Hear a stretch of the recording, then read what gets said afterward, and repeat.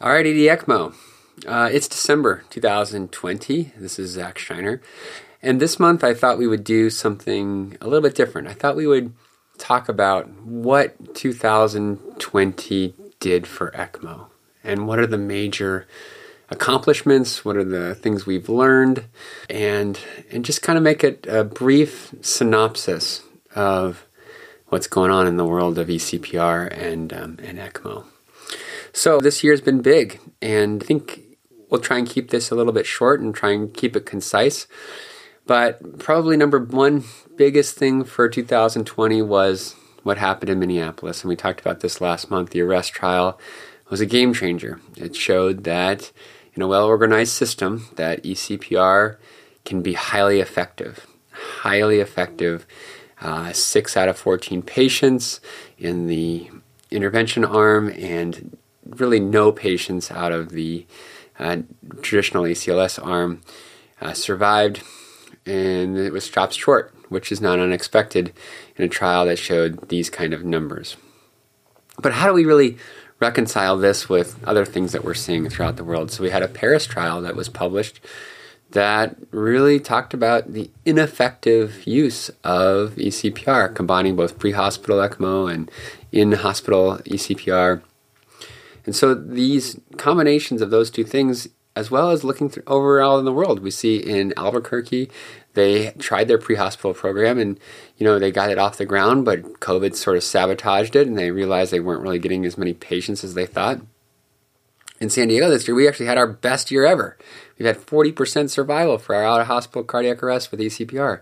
Like, we are doing things that are similar to what Minneapolis is doing, and probably, hopefully, are moving forward, going to have similar numbers. So how do we really reconcile all of this together? And I think this is a topic that we all need to really think about. My feelings on this is that Minnesota has taught us something. It's taught us that you need to organize. You need to get your stuff straight. Even in San Diego, we've been doing this for 10 years and we're just now getting to this level of survival that's above that 20% range. And in Paris, they showed much lower than that. And other cities are also showing very low survival rates with eCPR.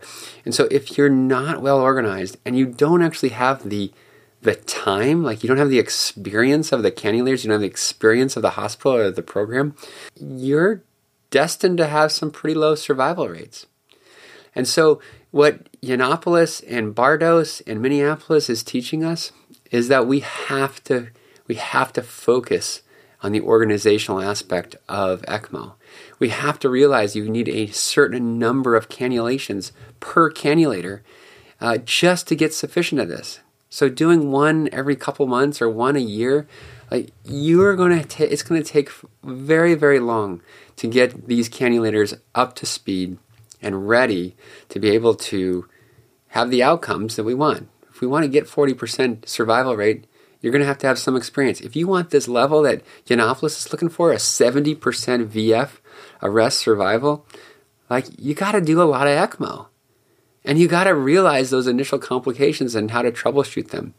And so I think take-home point number one for 2020 is we've got to organize. And I think within that organization aspect is this component of money. Money. We've got to have money. We've got to have a sufficient support system to allow you to structure it in a way that will be successful. And I think Yiannopoulos has shown us that having support monetarily can greatly improve your outcomes. This is no surprise. Actually right now, even as we speak, this week we're getting vaccinated in a vaccine that has been 7 months in the making. This is when we said 3 years was a fast time frame and 5 years more likely. We just did it in 7 months. And not only did we do that, we're now going to have efficacy that is far better than any vaccine we've had in the past. This is what the world already knows. That when you divert resources to a project and you sufficiently fund it and you sufficiently support it, that you can be a game changer. That you get humanity can rise above and show the benefits of certain aspects. And I think ECMO is certainly within that scope. We look at this in war as well, right? All the inventions we've had from war, from microwaves to the internet. When we have a demand, when we have a need for a certain problem, we can do this quite quickly, and we can do it quite effectively. And Yiannopoulos is showing this.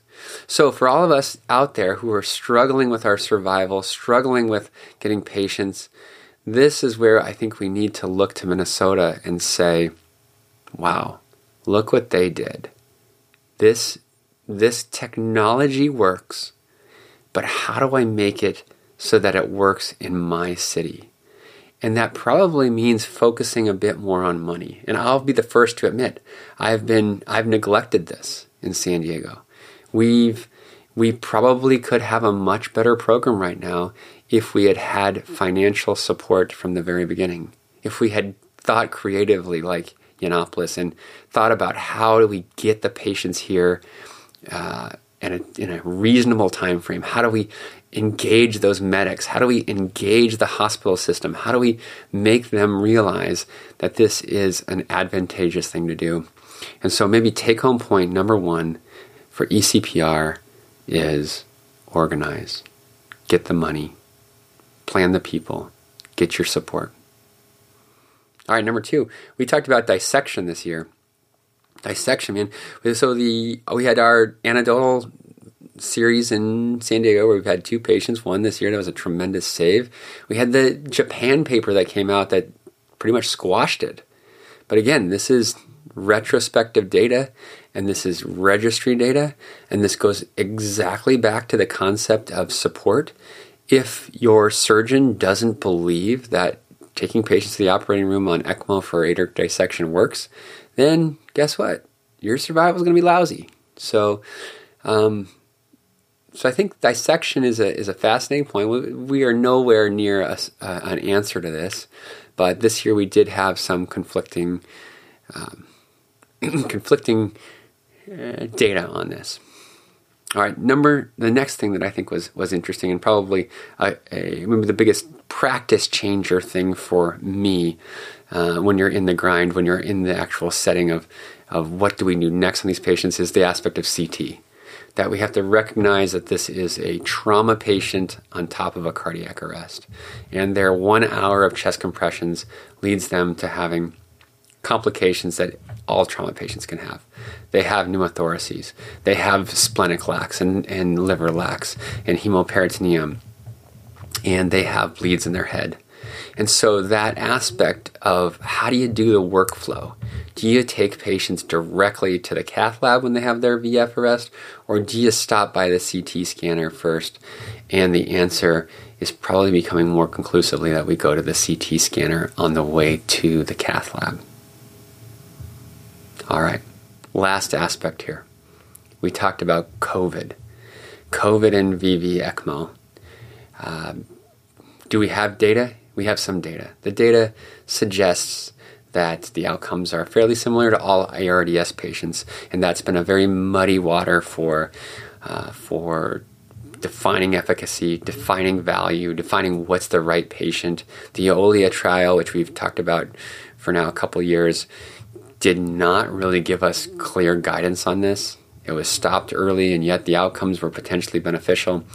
And so we are still in this phase of saying, yes, VV ECMO for COVID probably is helpful. Who is the right patient and when to do it on is still a bit unclear. Do we have definitive data that says that it's more effective? Unfortunately, no. Okay. So how do we put VV ECMO on? And this has, I think, been a practice change for us. We've realized that we can safely put it on at bedside on these super sick respiratory failures that can't really have the time to go to IR or to get a fluoro. That we can safely put these people on either using a FEM-FEM approach or using an IJ-FEM approach. And so the ability to use these shorter catheters, probably we've moved away from using the dual lumen single catheter for VV ECMO, but that is still a possibility, probably more towards using fluoro in those cases. But for us in the hospital where these COVID patients, we've had quite a bit of success, at least anecdotally, and good. Again, we don't have a great comparison group, but anecdotally we think that this is highly effective, that we've been doing this on patients at the bedside with emergency physicians, usually in more of a crash setting, and it just seems like these cases occur late at night when the people in the hospital are predominantly emergency physicians. The FEM-FEM approach, or the FEM jugular approach, has been effective.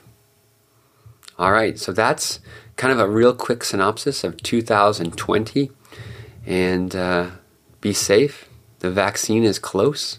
I hope you are all getting out there, staying safe, and being able to potentially have this light at the end of this coronavirus tunnel be nigh. All right, from ED ECMO 2020, this is Zach Scheiner signing off.